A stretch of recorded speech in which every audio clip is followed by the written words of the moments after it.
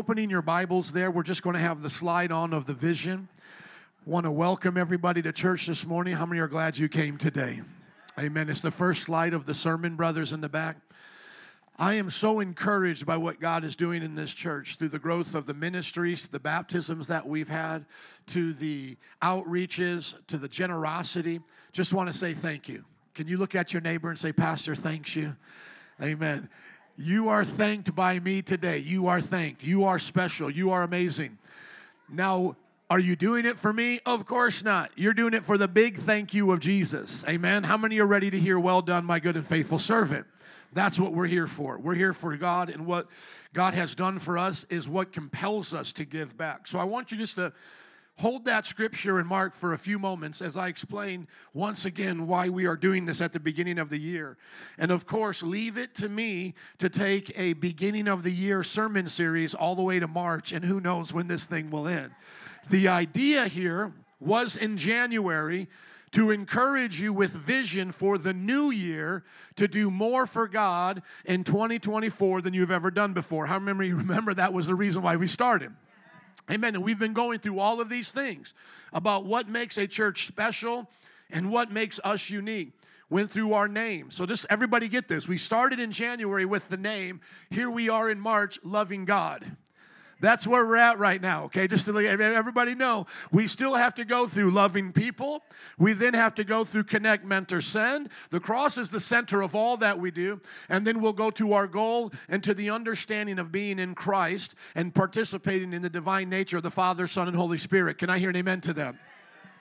So there's a lot to go over. And the idea that I had was, well, I'll just take on one per week, and we'll be done in a few weeks, 4 or 5 weeks. But what happened was the Lord directed me in different ways. And one of the things that I felt really directed in was to spend time just in the name, explaining the name, but more than that, applying it to your life with vision. Because there's a vision behind our name, there should be a vision in the name of the business you're a part of, a vision in the name of the family that you're a part of, the name of the goals that you have. You have to name it to claim it so that you can receive it. Can I hear an amen? Sometimes people say, well, just name it and claim it. That's just wishful thinking. That's not true Christianity. But it is if you apply it to the Word of God. God wants you to name it and to claim it so that you can receive it. You have not because you ask not. And if you're not asking, it's because you believe not. And if you believe not, it's because you know not. Can I hear an amen to that? That is a key part of understanding vision.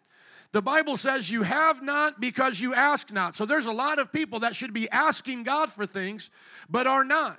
As one preacher said, it's mythological, it's fiction. Okay, so don't quote me on this, but he said it as an example. Many people will get to heaven, and God will say, oh, I want to show you this room, but I don't know if you can handle it. And then they're going to go into that room and see every blessing that they ever could possibly imagine. And then they're going to say, well, God, why didn't you want me to see this? And God's going to say, because this is all I wanted to give you, but you never asked for it. You never went for it. This is the room that I have for your purpose. I know it's a fictional story, but it makes sense to me because the Bible says in the parable of the stewards that what you don't use, you will lose, and he'll give it to somebody else. Oftentimes I've said this about my calling. Why is Joe here from Fort Wayne, Indiana, pastoring in Chicago when I'm not a Chicago native? And I believe that's because a lot of people in Chicago said, we don't want to go to Belmont and Clark. We don't want to go to Boricua Fest. We don't want to stand in front of the abortion clinics. And God said, well, I have somebody that will do all that and then some. Come on over here. And some of you might be wondering, why do you see success so quickly in the kingdom of God? It's because you're picking up what other people put down. They didn't want it, and you're picking it up saying, well, I'll take on the mantle in Jesus' name. So I wanted you to get the vision to experience great things in your life, and I've already been hearing that from many. And I will always want to encourage you because I know in a church where babies are being born, we're having miscarriages. My wife and I had a miscarriage 2 months ago, and babies are being born. I understand that sometimes somebody's having the greatest time of their life, and you might be in the hardest season of your life. And so I want you to understand this. What God is doing for others, he will do for you. Just because you haven't experienced yet the answer to your prayer, just because you haven't seen your Goliath fall, doesn't mean that Goliaths are not falling. So this is what I've always done, and this is what I encourage you to do. Shout and give God praise while you watch Him blessing others, because that's your God showing up and showing off. If your marriage is not yet right, celebrate what God is doing in the marriages around you. If your finances are not yet right, celebrate what God is doing in the finances around you. Can I hear an amen? That's why I have never put myself down because of where I'm at in the ministry or the size of billing or size of budget that I have. I've always believed that this is God's best for where I'm at, and I've celebrated what He's doing around the world, because this is not the end, it's the beginning. Amen. It's just the introduction. And so I hope that you can hold on. Excuse me. Can I get some water, please? Excuse me again. I hope that you can hold on through this sermon series, because I think God is doing something great. Thank you, sister. God is doing something great in our lives through the understanding of where vision comes from. And then when I was talking to you about loving God, I wanted you to see that loving God is more than just an emotional thing that we feel, almost like it's mere emotions. Loving God comes from a heart of total commitment to the things that He has done for us. In our culture, we have lost the understanding of what love means. When you hear people getting married and say that they love each other and then they divorce each other so quickly, or that they cheat on each other, or that they do things that are immoral, this is not love. Can I hear an amen to that? You think about the love of God and what it compels us to do. It's more than just a mere feeling. What they'll try to tell you today in the medical world is that love is just a matter of chemicals. They'll say that this is the feeling. You know, they'll show you on a brain scan. This is what you're having in your brain when you feel love. But how many know love is more than those chemicals? Love is a commitment. Love is a dedication. And so when we talk about loving God, I'm not just talking about feeling goosebumps. How many of you feel goosebumps, or the good feelings sometimes when you worship and you cry and all that? How many can sometimes feel those feelings? I feel those feelings. But how many know you don't feel those feelings every day? How many have ever felt butterflies towards your husband or your wife, your spouse? How many have felt that? But how many know you don't feel that every day? So that's not just love. That's just not like right now, if you were to put me on a brain scan, you probably wouldn't see those endorphins lighting up for my love for my wife. You probably wouldn't see that right now. But I love my wife. Does everybody get that? And it's the same thing with God. It's not just coming to church and saying, well, I feel love, and I feel like I love Him, and I know He's real. And that's great, because you're better than the atheist who denies that God and offers that to something else. Remember this, we were all made to be worshipers, so we'll either worship God or something else. It's not that somebody who says, well, I don't worship God, stops worshiping. They'll start worshiping something else that's not worthy of God. They'll start worshiping their job. They'll worship their sexuality. They'll worship the people in their lives. They'll worship money. They'll worship their material things. So everyone's going to worship something. I mean, just look at the world and see how that's proven out. But remember this, the way we love, the way we worship, it's not merely based on feelings. That's why, once again, when you look at relationships, and even here, and let me just be honest with you, this is why so many of you struggle in your relationships, because you haven't matured to understand what real love is. Just open up your Bibles now to another passage. We'll get to Mark in just a second, but let me just go here for the introduction. Go to 1 Corinthians chapter 13 for the most popular wedding message. How many have heard this before?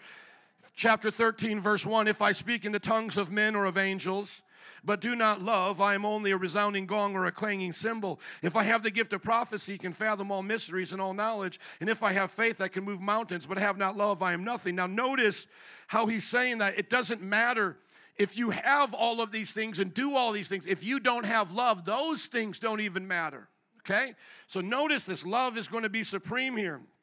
If I have the gift of prophecy, can fathom all mysteries, all knowledge, and if I have faith that can move mountains, but have not love, I am nothing. If I give all I possess to the poor, give my body over to hardships, that I may boast, but do not have love, I gain nothing. Now notice what love is. Nothing here will present love as a feeling.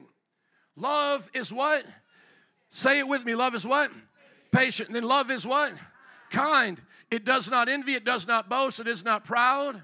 It does not dishonor others. It is not self-seeking. It is not easily angered.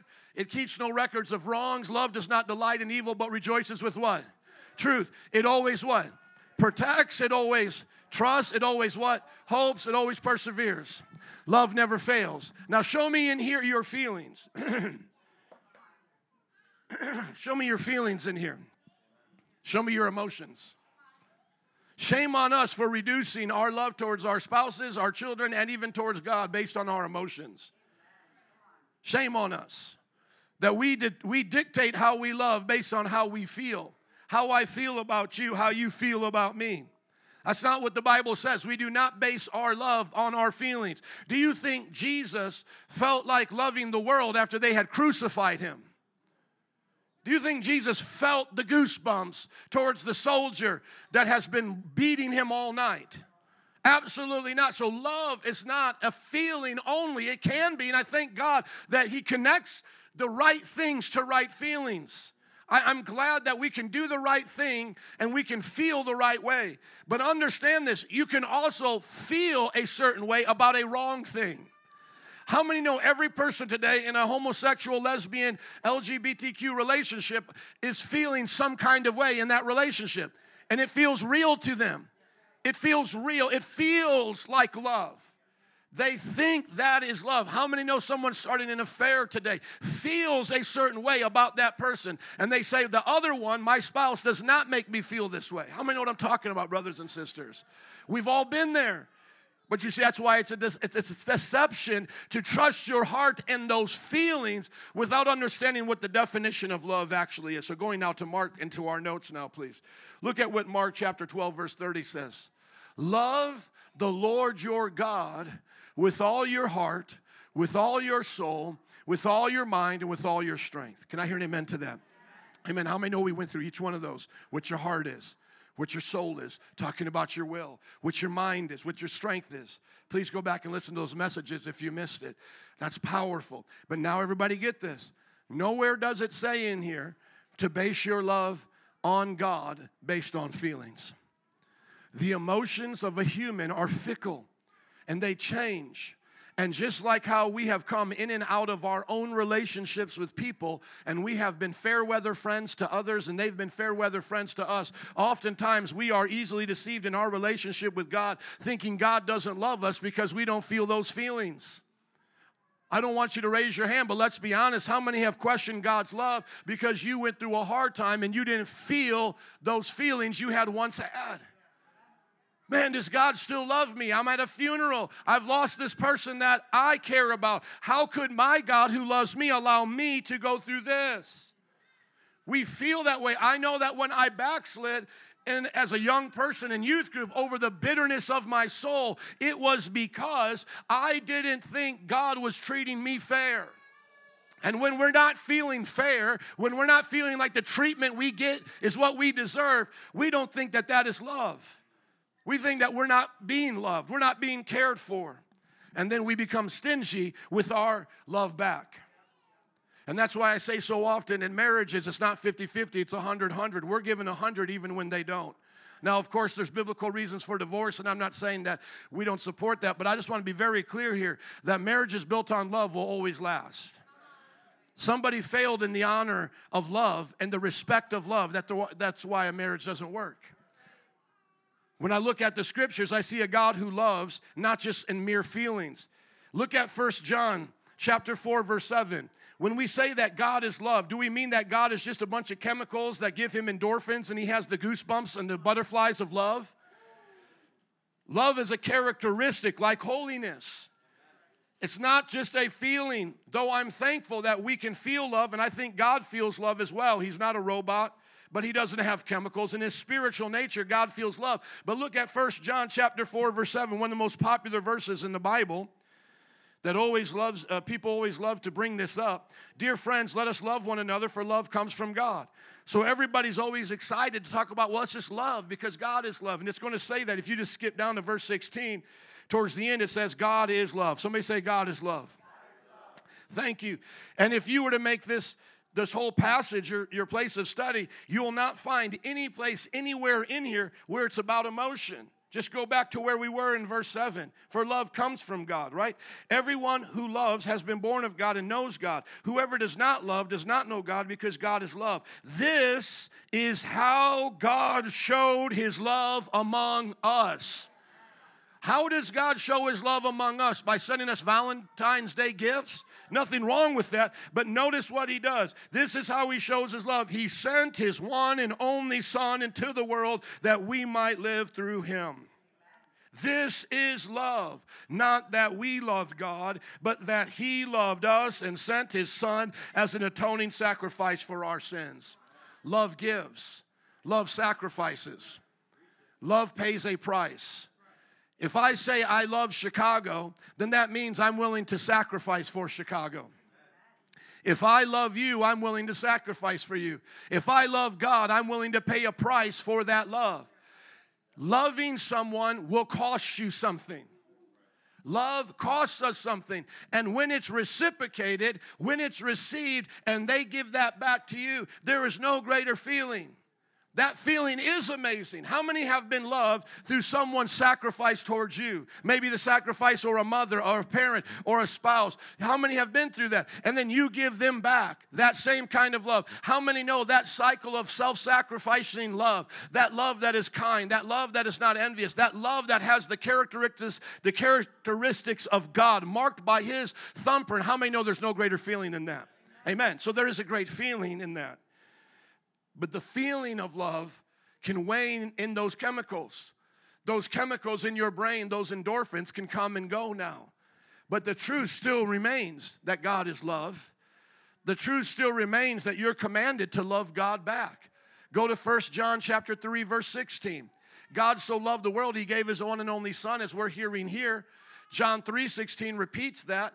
But now look at 1 John 3:16. 1 John 3:16 connects John 3:16, the Gospel of John and the Epistle of John connecting here. One is John 3:16, the other is 1 John 3:16. Look at 1 John, his epistle now. This is how we know what love is.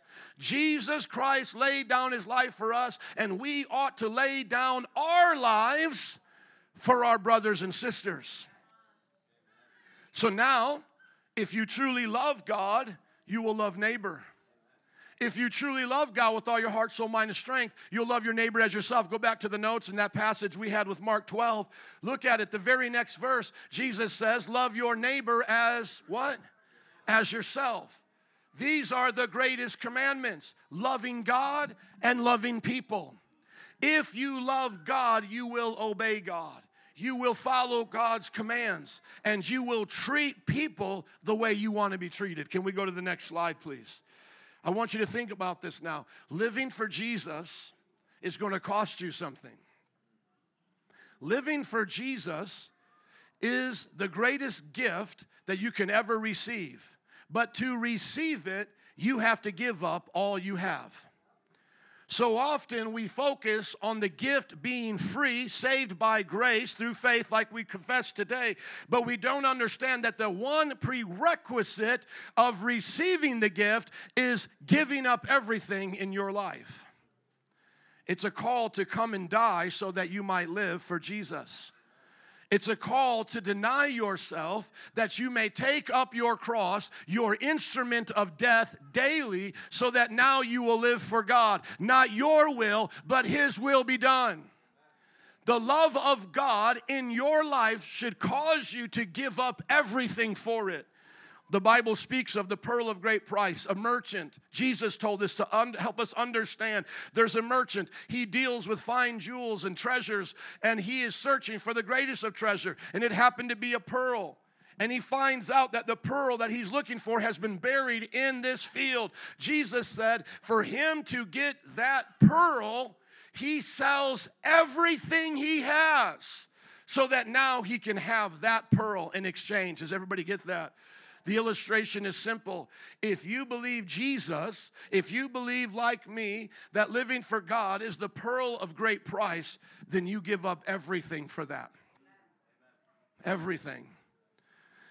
Our hopes, our dreams, our talents, everything you can put on the positive side of your life that you think is so valuable, our families, our relationships, you say to God, not my will, but your will be done. That's Christianity. Christianity will cost you everything. But in return, what do you get? The kingdom of heaven. And the way I look at it is, imagine today someone here all they had was a dirty penny, a dirty little penny that they had found on the streets, and that was all that they had. Imagine someone today with an Amex Black, an American Express Black card that is backed up by the most wealthiest bank accounts in the world, so it has no limit. They trust you that whatever you'll spend there, you can back up because we've checked your banks. There is nothing you could buy in a store with a credit card that's greater than your money in the bank. How many know what I'm talking about?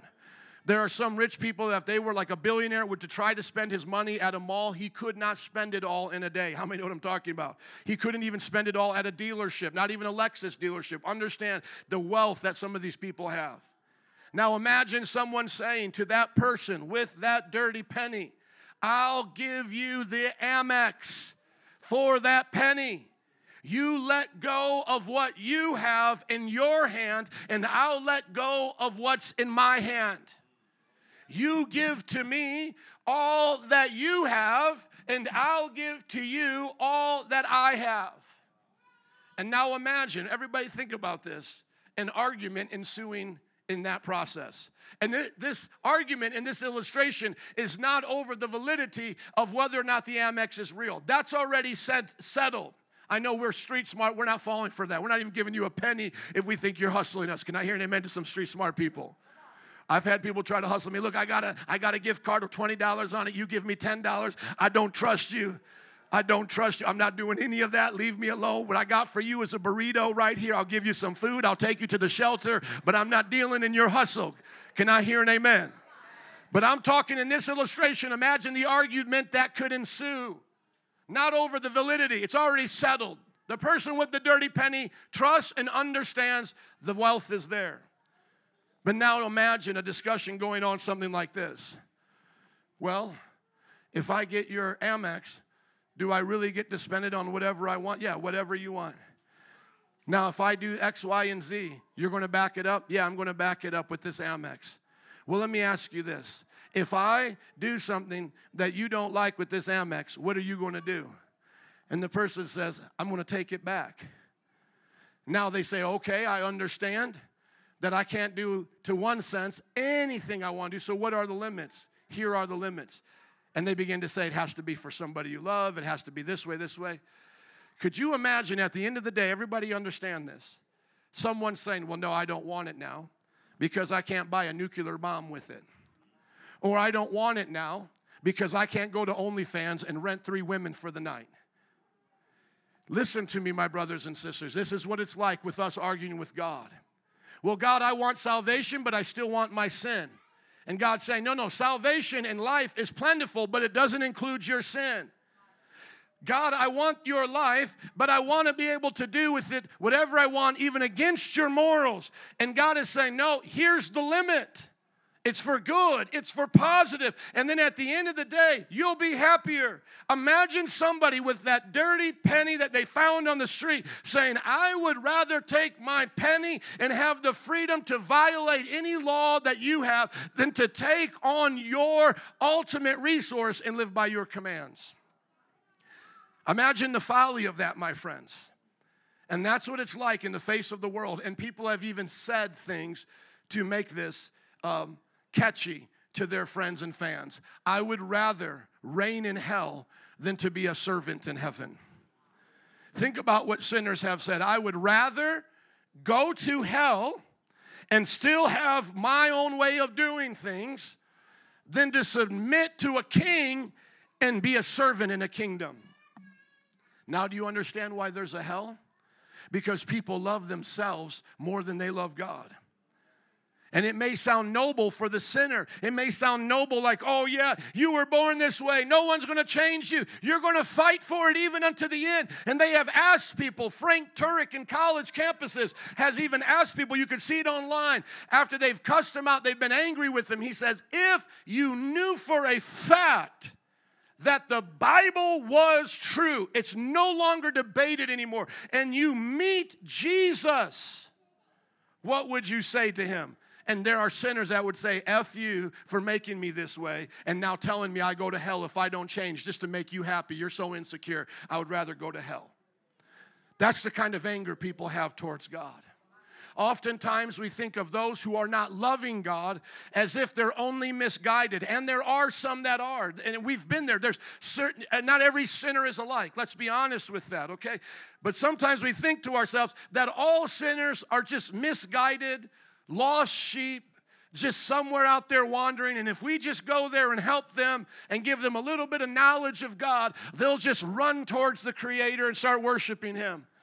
One man talked about this as a missionary. He said, as I heard the missionaries talking about their stories and reaching the unreached people groups, I was so excited to go there and to reach the poor Africans, to reach them with the gospel, to give them clean water so that they could all run towards Jesus. He said when he came to the African villages, he found hard-hearted sinners just like he did on the streets of America. That some there wanted their idols, wanted their witchcraft, wanted the worship of their ancestors, wanted their 3 wives and their perversion, and that the heart of a sinner was found even there. Like as if we would show up on the mission field and somehow bypass the depravity of the wicked human heart. That somehow somebody would be skipped from Adam and Eve's degeneracy, that what Adam and Eve had fallen and brought to us in their cancer and AIDS, passed down from generation to generation, would somehow skip those in a place where they live off the land. And yet there this missionary found that the heart there of these unreached people group were just as wicked as anyone he had ever met. And he thought to himself, now I realize the great mercy of God. God is reaching people where many of them don't want to be reached. Sometimes we ask ourselves, what about this person? What about that person? Why is there different religions and all of this? And we oftentimes think to ourselves that people in China are just that naive, or people in India where they've worshiped these 300 million gods, they're naive. No, what you see is that sinners are saying, I would rather worship a monkey than worship the God who made me, because the God who made me requires me to follow His laws. This monkey God lets me do what I want to do. And then they say things like, I love God. These false religions and these pagans will then say, I love God. Remember, Christianity did not come from the Bible Belt of the 1950s. Christianity was birthed in pagan Rome, where a God was a God for every day of the week. We're even still named after those days. Thor's Day. We're named after Saturn, Saturday. Are you listening to me? The days of the week were named after their gods. Festivals were for their gods. You get off for Christmas, they got off for Baal. They got off for Hercules. Are you listening to me? When the Christians went and preached to them, they didn't preach to them some type of God, an all-powerful, loving spirit in the sky that just wanted to be their best friend. When they went and preached to them, they preached repentance for their sins and their violations against the character of a God whose image they had been made in. And they were to know, even Romans talks like this, speaking to the people of Rome, the epicenter of the Roman paganism, that they were to know, even in their conscience, that these marble statues were no gods worthy of their love and worship. But why did they choose those gods? Because they would rather love that God with their dirty penny and be able to spend that dirty penny any way they wanted than to bow to the God of Abraham, Isaac, and Jacob, and to follow His rules with the Amex Black Unlimited resources and power. Can I hear an amen to that? Brothers and sisters, the question today is, are you like the pagans who want a God in your image to worship? Or are you and I, like the people of the Bible, worshiping Jesus, worshiping the God of the Bible in spirit and in truth, irregardless of how it makes us feel, irregardless of what the culture says, irregardless of the goosebumps, irregardless of what politicians say, but because we are convinced that through Jesus Christ, the greatest love was shared with us, and now we owe Him our love in response. In other words, it is a joy to be a servant of a king because He captured us with His love and the sacrifice He gave us. If you reject Jesus and His sacrifice, you deserve hell. I want everyone to understand this. I mentioned it in the second service, and I didn't have time to bring it up last week in the first service, but I would love to mention it now. Many church fathers have brought this up, and I agree with it. The fires of hell are the same fires of heaven that purify us and that torture them. In other words, God is present in hell in the same way He's present in heaven, but for the sinner, instead of the love of God purifying and drawing them closer, it is His love that torments and tortures them. Think about a wool sweater. It has a place and a time. If you wear the wool sweater at the right time and place, you love it. If you wear it today, you hate it. The Bible says for sinners who reject God, the cross is a smell of death and a stench to them. But to us who love Jesus, it's an aroma. Could it be that the very fires of hell are the fires of God's all-consuming love, and that the reason why there is a place called hell is because those rejected His love, now as a basis of their choice, they must suffer under His love because they thought they knew of a better way? Could that really be hell? We don't have it black and white in Scripture, but the fathers who bring those passages to my attention have now gotten my support, because the Bible says our God is an all-consuming fire, our God is holiness, and our God is love. So what is the fire burning in hell? It's God's holiness and love, and what purifies us tortures them. And I remember when I would leave my house as a sinner, when I was not living right, my mom would try to pray for me out the door every day, and parents, make sure you pray for your children. But her prayers would be like, the sound of her voice praying for me would be like nails on a chalkboard. I don't know if anybody else was a backslider like me, but that's what it felt like. It grieved me. Her hugs felt like porcupine needles against my skin because I wanted evil. I didn't want a mother's godly love. I didn't want to be prayed for. I wanted to live life on my own terms. And the very thing that a mother was doing to love me and to bless me was torment to my soul. This is why sinners love darkness. This is why sinners love to keep company with their own. And this is why sinners want you to be like them as a sinner to ease their conscience.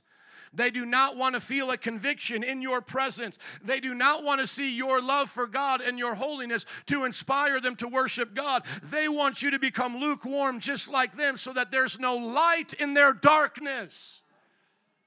And brothers and sisters, you and I must decide that we love God too much to make them feel comfortable in compromise.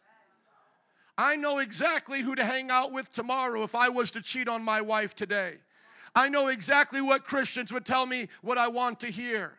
I know exactly what sinners to go to and spend time with them, because they will ease and try to convince me of my conscience that I am now right in that behavior. Don't tell me you don't know where to go in your sin to find birds of like feathers to flock together with. There's a reason why you don't find eagles with chickens. Are you listening to me?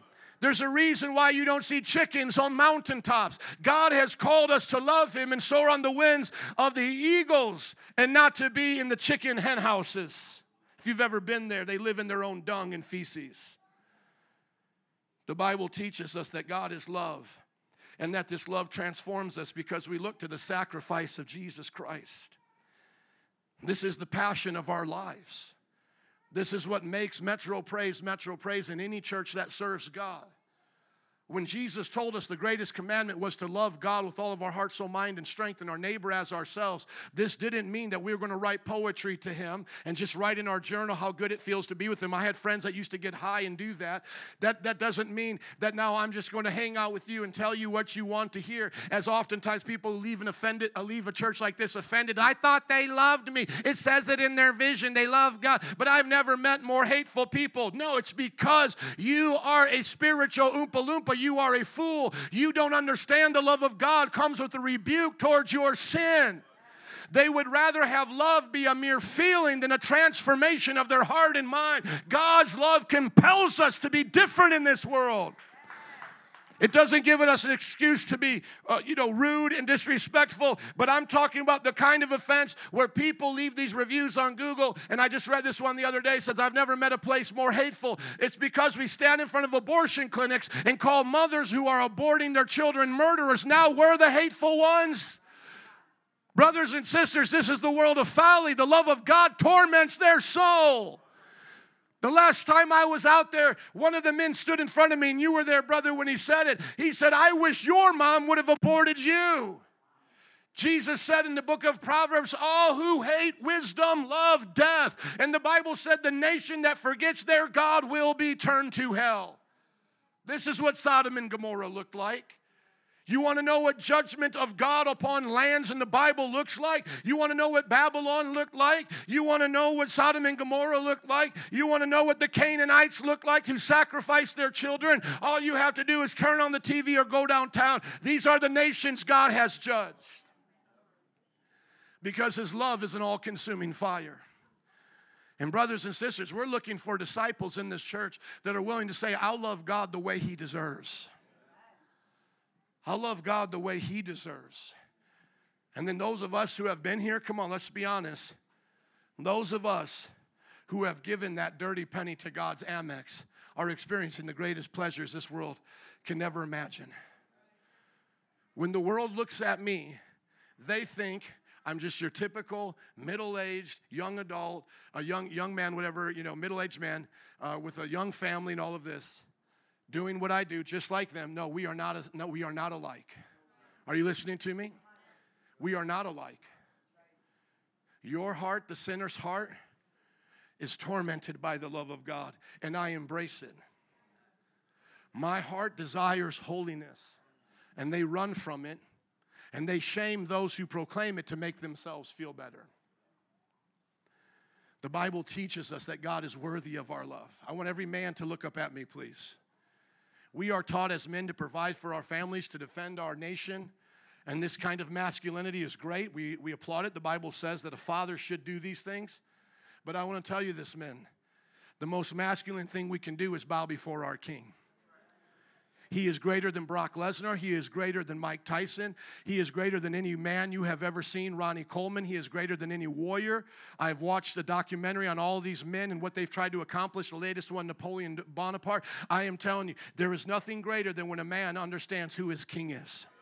Because when that man gets up off of his knees, he will live and die for the righteousness of that kingdom. That kingdom will have his heart and his loyalty. I am a kingdom man. Listen to me, brothers, and I'll speak to the women in just a moment. But men, we are called to be kingdom men. We are to live for the loyalty to our King, his kingdom above all things, even our own lives. When the world runs from him, we run to him. When he sends us out to battle, we stand on the front lines. That's what the men of God do. And the men of God will build a culture and a land and bring safety to the people once again. Our wives will trust us. We will be free from pornography and perversion. Those around us will follow us. The young people will get in line and stop selling drugs on our street corners. The teachers will start teaching right again the things in our culture because we'll show up, as I did to the Elgin board meeting Monday. We will show up there with the Word of God, and we will lead again our nation to the throne of God. And then every woman here needs to see themselves as a mother of Zion, as someone who provides the resources and the motivation for the men to be great. Now, can women be great in the same kinds of ways I mentioned? Yes, you can be warriors, you can be all of these things. But understand, we need to understand from the Bible the differences and to acknowledge those. That the women are to protect the home, to guard the media, not putting their children on iPads because they want to have a glass of wine and check out. But that the women will teach their children the scriptures of God. And that they'll teach the children how to guard their purity and how to be respectable in the neighborhood and community. That they'll sit on their porches and in their backyards and mother the community that they're in and adopt the children who don't yet have the mothers and fathers that are there for them. And they will provide a home and a protection over that home so that when the father comes, it's like Superman and Superwoman coming to their lair. And of course, all people will then make disciples, women with women, men with men, teaching them how to live for God. And our children will teach the children at the playgrounds what it's like. I love it when I hear my children are teaching the other children at the playground the things of God. It's because we love Jesus. The love of God changes us. The love of God gives us a vision. The love of God captures our heart. This is why when I talk to pastors and they say, well, how much do you emphasize the love? It sounds like you emphasize more the judgment, because to them, a serious preacher, someone who takes heaven and hell serious, someone who takes the commands of God serious, means somehow that I'm accenting the judgment. That's why sometimes we have to be careful when we say that being more gracious is really allowing something to get unchecked. That's not grace. That's greasy grace. That's sloppy agape. Because love covers a multitude of sin doesn't mean it doesn't rebuke the sin and to deal with the sin. Jesus with the woman at the well didn't just say to her, hey, it's okay, you got 5 baby daddies, everything's all right. No, he called her out so that she could see her great mess up of a life, so that she would be thirsty to come to Jesus to receive everlasting life. Because obviously she doesn't know what she's doing.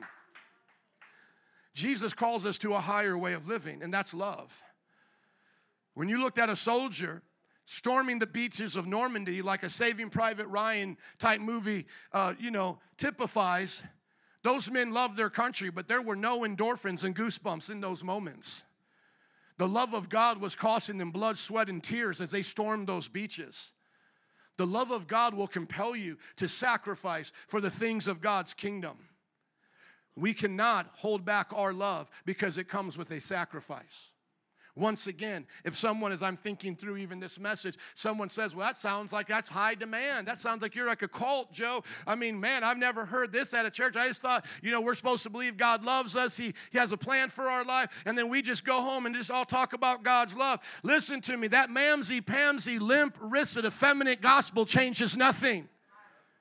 The one that was in the boat landing on the shores of Normandy wasn't there to write a love letter to Germany. The love of the freedom needed them to put their cannons towards that wall and say, you're coming down and I'm stomping on you in a few minutes. And if you take out this one and you take out that one, it doesn't matter, because someone's running up this hill until we wave our flag over your territory. That's what love for country caused those young men to do. And when the Bible uses illustrations of you are in a battle, that's the battle it's talking about. Not some battle of American Idol, who's going to win the battle of the greatest song and get the most votes. Everything's called a battle today. When we talk about the battle of love and the fight of faith, we're talking about people at that time. You just read Ephesians 6, the helmet, the shield. You're talking about men who fought hand-to-hand combat unto death. You can't quit in the middle of this. You live and they die, or they die and you live. That's how we fight. And now today we just want to compromise on everything. Let the devil have the hill of entertainment. Let the devil have the hill of our families. Let the devil have the hill of our education. And then we run back to our churches. Well, we just love God. No, your love for God is fake and make-believe, and nobody wants it. Doesn't change anything. No, the love of God will compel you, brothers and sisters, to stand in front of the abortion clinic and say, I'll adopt that baby rather than you murder it. The love of God will have you join with us on the high schools of this community, which, by the way, this past Friday, there were helicopters and police going all around because of murderous carjackings going on in our neighborhood. The Holy Ghost will put you on that same corner in a couple of weeks, saying to those young people, there's a better way. Repent, for the kingdom of heaven is at hand. The love of God will compel you on your job, that when everybody says, we're wearing a rainbow for Gay Pride Month, that will be coming up in a little bit, you say, yes, I'll wear that, but I just want to put Genesis chapter 7 and the flood of God's judgment right under that rainbow so that you understand what that thing's about. Hello, somebody. I'm wearing the rainbow with the judgment of God, reminding you what God did. What does the love of God compel you to do? Well, I love God. How much? Show me. Pastor, I just love Jesus. How much? Show me. The Bible says in the book of James, some people say they have faith. He says, show me your works. He says, otherwise, even demons say they believe. How many know demons believed in Jesus? They were better than most internet atheists who are just sassy, blaspheming. Those demons know Jesus because he's put his boot on their neck a few times. So you say you love Jesus. Show me. How do you love Jesus, sir? How do you love Jesus, ma'am? Oh, I'm saved. I have people say that to me. I'm saved. Saved from what? Are you saved from your attitude yet? Are you saved from your stinking thinking? Are you saved from your temptations? Because that's part of what the Christian life looks like. Are you saved from your OnlyFans account? Are you saved from your greed? Or does your greed control your wallet instead of God? God, you can have my heart, but my wallet belongs to me. Don't ask me to give. God, I'll give you my life, but don't ask for my time. What does that mean? I don't have time for God means you don't have time for heaven. You want hell, my friend. I'm being honest with you. That's what I want. If you don't want God and His kingdom and devote your life to it, what you're saying is, I'm okay with hell on earth. The very first part of the Lord's Prayer is, thy kingdom come, thy will be done on earth as it is in heaven. Wasn't that God's goal all along, is to put heaven on earth? We chose from we chose the tree of the knowledge of good and evil. We chose to put hell on earth. We chose to love our own freedoms. Remember, it was the freedom of the will that God had given mankind. It's your choice. He didn't force them. It was your choice. And we said, okay, as humanity, well, we'll take this. We'll take this. This is what I want. And that's what you hear from every sinner. It's my will be done, not God's. I want this. How dare God tell me I can't have this? I want my own wretchedness instead of God's righteousness. How many know God's calling us to be righteous and not ratchet? That's why I'm telling you, most people wish that I would dress up like a mother and have you call me father, because you'll go to those churches and not understand anything that man said. You come here and within 30 seconds, you understand exactly what this Bible's talking about. And I will walk out of here in my Skechers and blend right back into society, and many of you will have to go home with your heart beating and your palms sweaty because you're wondering, is this truly what God actually said? And maybe then you'll run back over to Father Tom. You'll run back over here to Bishop so-and-so to find solace in their backslidden ways. Because let me tell you something. I know most of these pastors, and many of them are just as backslidden as you are. The only difference is that they have the gift of public speaking. I have friends that are great at public speaking. They're also great at living double lives and being hypocrites. We get so enamored by Phil Harvey, Steve Harvey, because he's a great speaker and he makes us laugh. And we go on his talk shows in Chicago as a shame. It reminds me of an old saying that they took the village idiot and made him in charge. That's what I think of when we go to these shows. I've even seen clips where people say, well, I'm a Christian, and this is what I believe, Steve. And Steve, I need help with my marriage. Why are you asking this wicked sinner who has not shown any faithfulness in any kind of marriage what you should be doing? Ask your pastor. And yet they then say, well, my pastor did this, my pastor offended me, my pastor did this. So you'll come up on Steve Harvey, tell your whole business, but your pastor said one thing you don't like, and you're never going back. I always laugh when I think about what people put up with on Dr. Phil shows. And yet one time they'll be in a service like this, even like right now, I guarantee you somebody's going, oh, he may be talking about me because I said that to a leader, and a leader probably said to, and they'll leave out here offended, while you'll have some transvestite on Dr. Phil exposing their whole life. Catch me outside, girl. Everybody will put it all out there for the world to see, and then just keep on minding their own business, loving Dr. Phil. And yeah, here you have a pastor that actually cares about your life. Why don't we interview every one of you today? Why don't we do that? Because you shouldn't be ashamed of your life for God. You're going to be judged publicly one day naked in front of all of us anyway. Our nakedness will be exposed to the world, my friends. My life, this pastor's life, will be put before you like a screen, and everything I've ever done. And if I'm holding on to things, even this sermon that I preached out of my own flesh, you'll watch it vanish into dust. You will watch mega pastors with mega messes, and their ministries will vanish into dust like sand falling through their hands with nothing to show for it. And these were our heroes, zeros in the kingdom of God. The heroes of this world, many of them are zeros in the kingdom of God. And I preach this to myself, lest I deceive myself, beat the air, and lose the fight of faith. I fear God. I love him enough to respect him. Does anybody else want to do that today? To honor the God of the Bible. To say, that's my God. You don't get to blaspheme him. I'll mention this joker right now because he makes me so upset. It brings a holy anger. Michael Todd, this showboating preacher, put a Bible up there and put syrup on it and whipped cream on it and disgraced the Bible to try to say something about, we don't understand the principles of this world and how they interact with the Bible. But he disgraced the Bible in the means of doing it. You see these kind of popular preachers disgracing the Bible. You had another one during Super Bowl weekend. I wish I knew their names so I could say it. Kicking the Bible like they would kick a football, trying to once again, for whatever reason they have, to try to say we're going to push the Word of God forward, but acting like fools. They have no honor for God. They have no honor for God's Word. And yet they're the ones many of your coworkers want you to be like, and when you preach like this to them, they'll say that you're not loving because they think that idiot is the one loving God.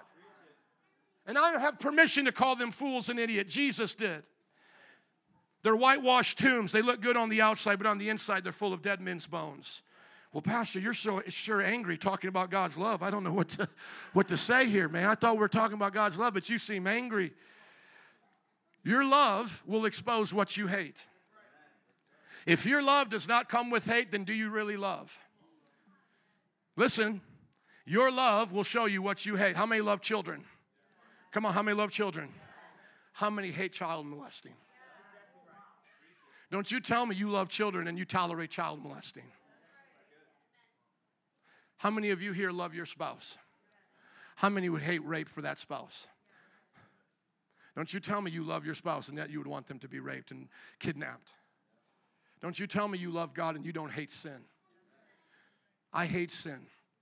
I love the sinner because God loves the sinner. God gave us all a chance in our sin. I thank God he didn't come November 4th, 1995, because I would have been in hell deserving of it because I rejected the love of God and it would have tormented my soul. I'm being honest with you.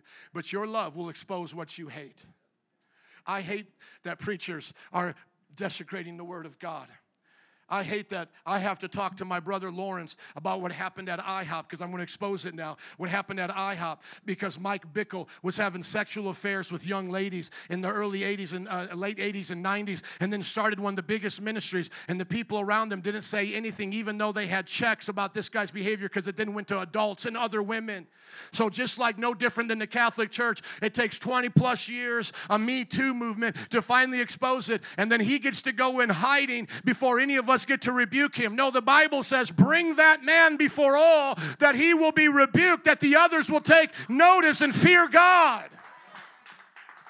Bring him back up here.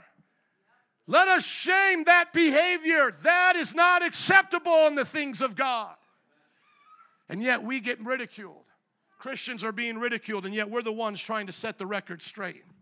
Anytime, brothers and sisters, listen to me, anytime somebody says, what about this? It's called whataboutisms. When you try to preach to them, they're going to say, well, what about this? Well, what about that? Well, what about this? Well, what about that? Just tell them whatever you say that is a sin, I will condemn it with you right now. Now, what will you do as a sinner? Will you repent? Well, what about this church? This church stole from people. Then they're going to hell. Okay, next one. Well, what about this pastor? He molested that child. That one's going to hell. How many know what I'm talking about? And after we get through all the whataboutisms, now ask them, what about you? Do you love God with all your heart, soul, mind, and strength? Do you love your neighbor as yourself? Have you made a sacrifice for the kingdom of God? Have you become a reproach to this world so that the kingdom of God can go forth? You ever see people pour out their beer at the funerals of their homies back in the day? That comes from the Bible. There was a drink offering that the priest would pour out. You would bring your best alcohol to them. Alcohol is not a sin in the Bible. It's drunkenness that is. And people don't even realize this, but even that alcohol was used as a part of God's ceremonial sacrifice. I love talking about that to the Baptists. If it was so bad, why did God say bring it to church? Are you listening to me? But here's the thing, just like everything else, it was given to God. The animal, you bring your best animal. And what happens? It's a sacrifice to God. Come on, friends. What does that teach you when you bring your best to God? Here's my best car. God set it on fire right here. Come on. What if we did, here's my best purse, God, set it on fire right in front of me. That's what they were learning in their sacrifices. Here is my best, now burn it right in front of me. Here's my best alcohol, pour it out right in front of me. But I want you to understand this. What is that sacrifice? Jesus. Every one of those animal sacrifices was pointing towards the greatest sacrifice. Now get this. And what's that mad dog? That's you and I. We get him poured out right over it. The Father said, I'm sending my Son to be the lamb sacrificed. And you are going to be the drink offering. We pour right on top of it. Right now, Mozambique is losing pastors to Islamic extremists. Our missionaries, Tisa and Jean in the Philippines, are connected to that group, spent time in Mozambique. We have martyrs right now being poured out for the land of Mozambique right now. Right now, we have martyrs dying for the Christian faith. Right now, we have pastors who are suffering around the world. I just saw another one in Mayapur where they're having a civil war. They went into a Catholic church to desecrate it and to mock Christianity.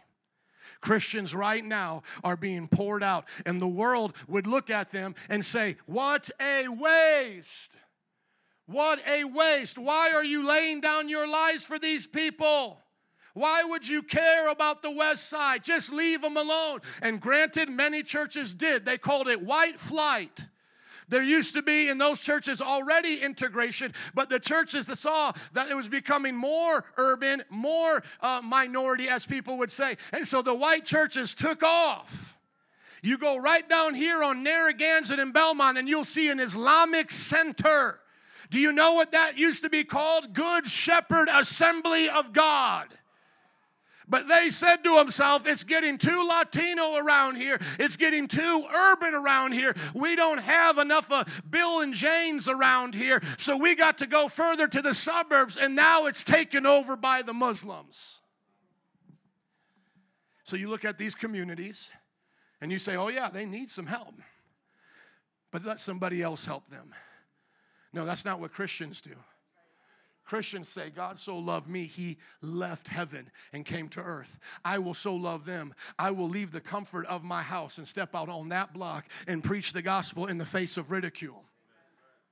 I'm telling you, when I go out to preach the gospel, that's exactly what it feels like. I'm saying goodbye to my family, beautiful, lush house. Thank you, Lord, I'm blessed. How many people are blessed with a nice home or a nice apartment? I leave that place. I get in my car. I got worship music playing, and then I start passing all the places where I like to shop and I like to eat, and then I just keep on going further and further and further in the hood, places where I'll be honest, when I was a sinner, I used to be afraid to drive down, and then before you know it, I get to that old dirty alley. How many know what I'm talking about? There on Madison and Pulaski, that old dirty alley where I had to make sure I wore shoes that I was okay of getting dirty that day. And I park that car, and I get out of that car, and it hits me almost every single time. This is where I may die today. One preacher was already shot in the head preaching the gospel in another state. Are we promised any special protection bubble now? I know God says he'll be before us and behind us, but isn't there a time where Christians have bad things happen to them too? Isn't there a time where we get martyred too? How do we know that drug dealer is going to be okay with us today? He saw us a few other times, flipped us off a few other times, told us to get the blank away from his block. How do we know today won't be the day he just decides to spray that block? I'm sacrificing my life for Chicago. Why? Because I love God. I worship God. Go with me quickly to John chapter 4, verse 23. How many are worshiping God with me today? Not just in a song. We do that as well, but just not just with a song, but with your life. A time is coming and has now come when the true worshipers will worship the Father in spirit and in truth. These are the kind of worshiper the Father seeks. God is spirit, and his worshipers must worship him in spirit and in truth. Please put up the picture of the saint in the arena of Rome, the depiction of that, him standing while the rest are kneeling.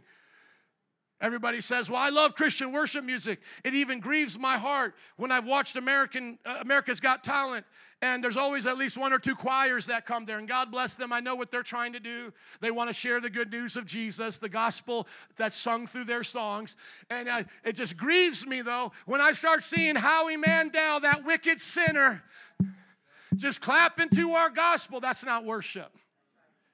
That's not worship. The Hindus could get you dancing to their songs as they worship Ganesh. I've been to a Hindu temple. I've been a part of their Prasadam. It's their festival. And I've watched them dance for hours. You think Pentecostals dance, you should be around the Hare Krishnas dancing. But they do it out of legalism like the prophets of Baal. They have to do it during their festivals for a certain amount of time. And I was just watching them go in circles and dancing. And you could see after a while, they weren't really having that much fun. But it was like, we got to do this. Can you worship God here, though? That's where our saints worship God. I'm not talking about some of these phony saints that they make up in time in the Catholic Church. I'm talking about where we got the idea of saints from in the Bible. I'm talking about early Christians and when they laid down their lives for Jesus. One of the most closest to our time, please put up the slide now, of the Coptic brothers kneeling down before ISIS as they were about ready to be beheaded. You know what they were saying in their times of kneeling there with their eyes closed as they had a blade start going across their neck? They were worshiping God in spirit and truth by reciting the Our Father. Will you worship God in the face of persecution? Will you worship God when everything has gone wrong? Will you have a praise in your heart that even can last in the midnight of a jail cell? I thank God that preachers still remind us of that. Your breakthrough is coming. Got to worship in a jail cell. How many get excited when you hear preaching like that? But I want to give you the reality of that right now. Most of us, within an hour in that jail cell, would be wetting our pants, hiding in the corner, saying, God, you don't love me anymore. But what if God said, I love you the most? That's why I put you there. Now lay down your life for me. Get ready to be poured out. This is your turn. This is your turn. These were just ordinary men, and ISIS wanted to make an example out of them. How would you like it, sir? I have roofers here, men that work construction, probably men just like that. How would you like to be yanked out of your job? How would you like to be taken from your work site, asked if you're a Christian to the point of death, and then you say you are, and this is where you find yourself, a prisoner, kneeling before pagans who worship stones. Muslims are pagans who worship the Kaaba. Are you listening to me? What will you do now with your worship? Where is your prayer now? Where is your cross now? Where is your devotion now? Can I hear an amen if you'll love God even unto death? You see, so often we say to God, like Pawn Stars, well, I'll give you my life, God, but I want that shiny thing there on the shelf. That's why you got to be careful, those of you going to the jail preaching jailhouse religion. Jesus is going to change you. He's going to get you sober, going to get you a wife, going to get you kids, going to get you a house. You're going to get out here. You're going to get you a Cadillac. Boy, you want Jesus? Raise your hand. We'll baptize you now.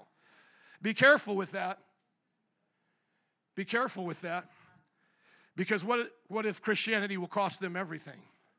You ready to get out of here, be disowned by everybody you know? You ready to get out of here and have to live at a shelter for a year as you work on your addictions and your ability to treat people and not be a criminal anymore because we don't trust you, so we're putting you in a halfway house? You ready to go to Bible study 5 days a week? You ready to work long hours because no one's going to hire you? Are you willing to keep in your pants because you're going to honor women and you might be now a bachelor to the rapture? I was 10 years before I got to be with a woman again. Are you listening to me? 18 to 28. Don't promise these young men a wife when they walk out of there. And will you serve Jesus if your gang comes to you and says, it's us or Jesus? Make your mind up now. Read Cross in the Switchblade or the movie about David Wilkerson going to the gangs of New York and what it cost them. Nicky Cruz. Brothers and sisters, we worship God not because it feels good, but because He's worthy of it. He's our king, whether we feel like Him being our king or not. Who created this universe anyways? Who deserves it more than Him? All of the other gods are but demons in disguise. Don't tell me He's like all the other gods. I went home and checked in the second service. I was about ready to put up a story of Krishna and him stealing the young maidens' clothes so they could come to him bare-chested with their breasts hanging out. I was about ready to put up in second service, and I said, well, I wonder if I could find a way that I could have did that without them showing the nudity, and there wasn't a way.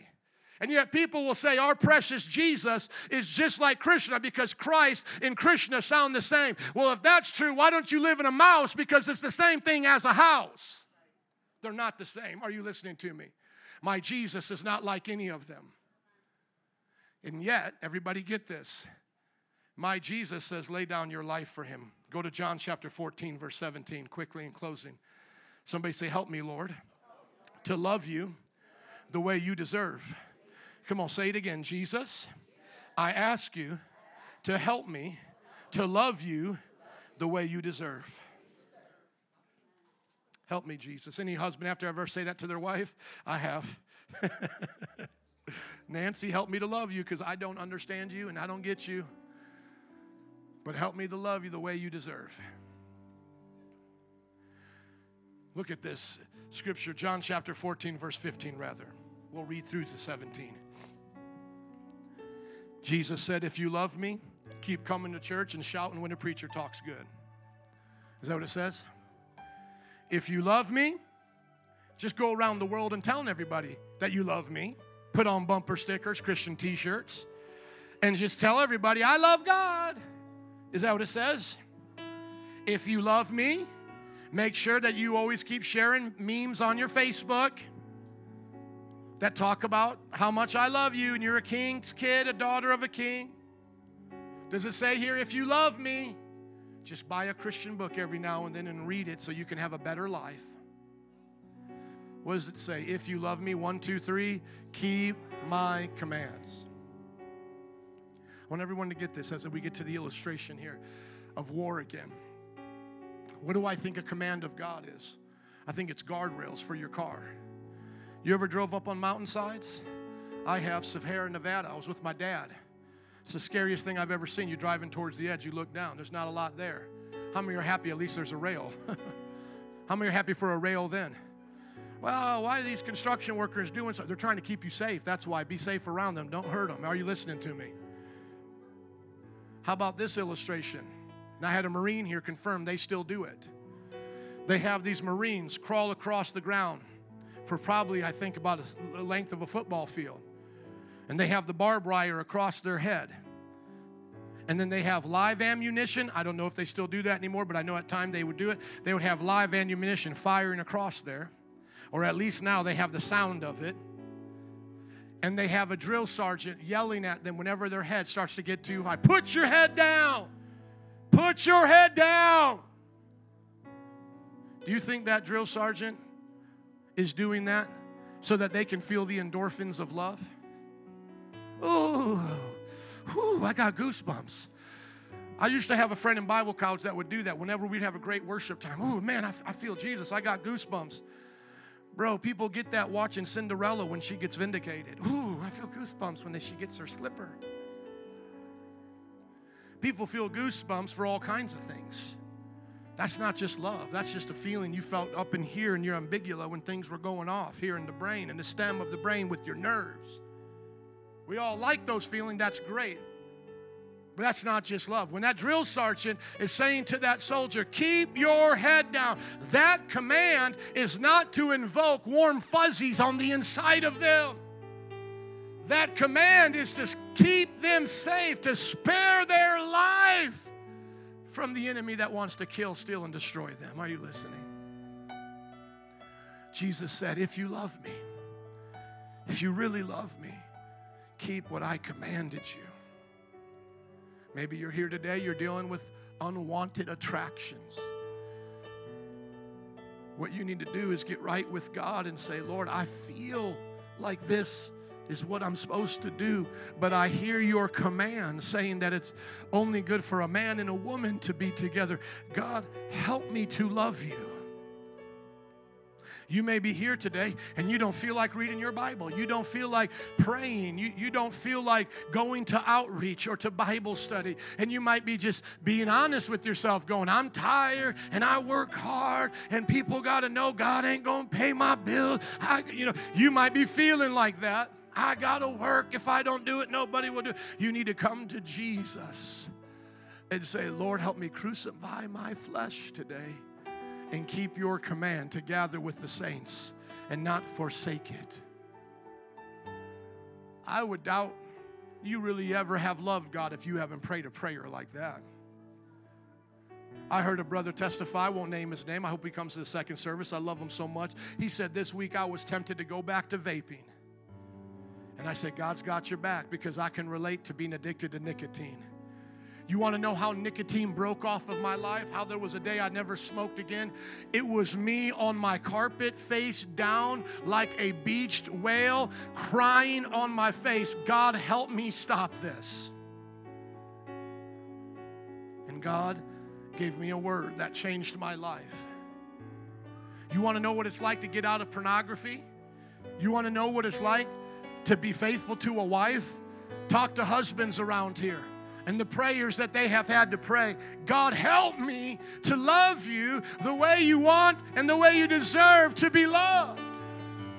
And what does He do in those moments? The Father sends you another advocate through Jesus, the Holy Spirit, the Spirit of truth. The world cannot accept Him because it neither sees Him nor knows Him, but you know Him, for He lives with you and will be in you.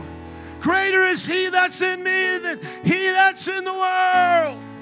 I can do all things through Christ who gives me strength. That means something to a holy person. That's not praying only for your raise. That's not praying only for your house mortgage to get refinanced at a good rate. Well, pray for me, brother. I'm going to get refinanced, and I believe God's with me, and He can do all things. No, it's for you. When you are looking at your sin like it's the greatest lion you've ever faced in your life, and it is roaring at you to devour you, it is at that moment you stand on the Word of God, bring out the sword of the Spirit, and you say to the devil, this is what's going down today. I will stand, and you will fall in the name of Jesus. Lead me not into temptation, but deliver me from evil. I love God. I keep His word, and I keep the testimony of Jesus loving my life, not even unto death. Hallelujah. Would you stand up and join others who are in victory today? Come on, somebody shout and give God a shout of victory. We believe. We are victorious. We love God. We love God. Band and altar workers, would you come, please? And when you love God like that, you fear no man, and you fear no evil. You say, wow, that's a lot of passion. Yes, because then you fear no evil. Think of all the things you and I fear. We fear, you could put it all the way down to one thing. What do we really fear whenever we fear? Evil. Well, I'm afraid of this. I'm afraid of that. What are you really afraid of? Evil. And what does Jesus say? Fear not, for I am with you. How does the fear leave our hearts? Through loving God with abandonment. I love God with total abandonment. I fear no evil. Have I felt the feelings of fear? Absolutely. But remember, the feelings of fear are no more real than the feelings of love and perversion. I wish I could preach a whole nother message with somebody hearing me today. Just because you're a Christian doesn't mean you won't feel the fear of evil. Just because you're loving God with everything doesn't mean you will not feel that fear of evil. When I got done doing her wedding, I was driving on my way to the airport to drop off the rent-a-car. I received a phone call from a friend. Have you heard about so-and-so? I said, no. What happened? He's been found out to cheat on his wife, and he got the secretary pregnant. In that moment, from her, what was my favorite wedding, that moment for the next 3 months, I battled the fear of failure over my life. Why? Because every time I went to pray, the devil was right there. You will not make it. You will fall. You're going to fall just like him. You will mess up. You will not have this testimony. You will be ashamed to the gospel. You will have to look at your wife and children and say, I blew it. I can't live with your mom anymore. For 3 months, that devil came knocking at my door. I'm telling you, I know what it's like to fear evil. I'm not playing with you. I'm telling you, whatever your fear is, you will melt that, reduce that down, and it is evil at the heart of it. And that fear will try to control you. But the Bible says in that same passage that the love of God dispels the fear of evil. It is the love of God that will dispel from your heart that weakness. And I love how William Booth from the Salvation Army said it, and we got to learn to sing it here. Set us on fire again. Listen to what it says. Make our weak hearts strong and brave. Lord, send your fire. Would you put it up there, the words for send your fire? The hymn, send your fire. We'll say this in closing. Make our weak hearts strong and brave. A dying world to save. Lord, send your fire. God, send your fire that burns away the fear, that burns away the temptation. Whenever I hear about a backslider and they say, well, Pastor, I still love God. Man, come on, man, I still love God. No, you don't. Your love for God is some superficial thing you want to say to make yourself sleep better at night. Now that you're with that girlfriend or boyfriend or shacking up or having that habit in your life, you are lying to yourself. You don't love Him. Because if you loved Him, you would be where He is. If I said to my wife, well, I still love you as I'm cheating on her, she has every right to look at me and say, don't you tell me that. That's something they say in soap operas to sound romantic, to have the star of the show be confused, trying to figure out. It is not that hard, friends. If you love your spouse, you will be faithful to them till death do you part. Listen to me. The mortician, the doctor, will have to come to your deathbed and remove your hands from your lover, because that's how you'll die, with them in your heart, holding on to them till death. Do you hear that today? I'm speaking to somebody today. Do you hear that, what we say so flippantly in our marriage ceremonies? To death.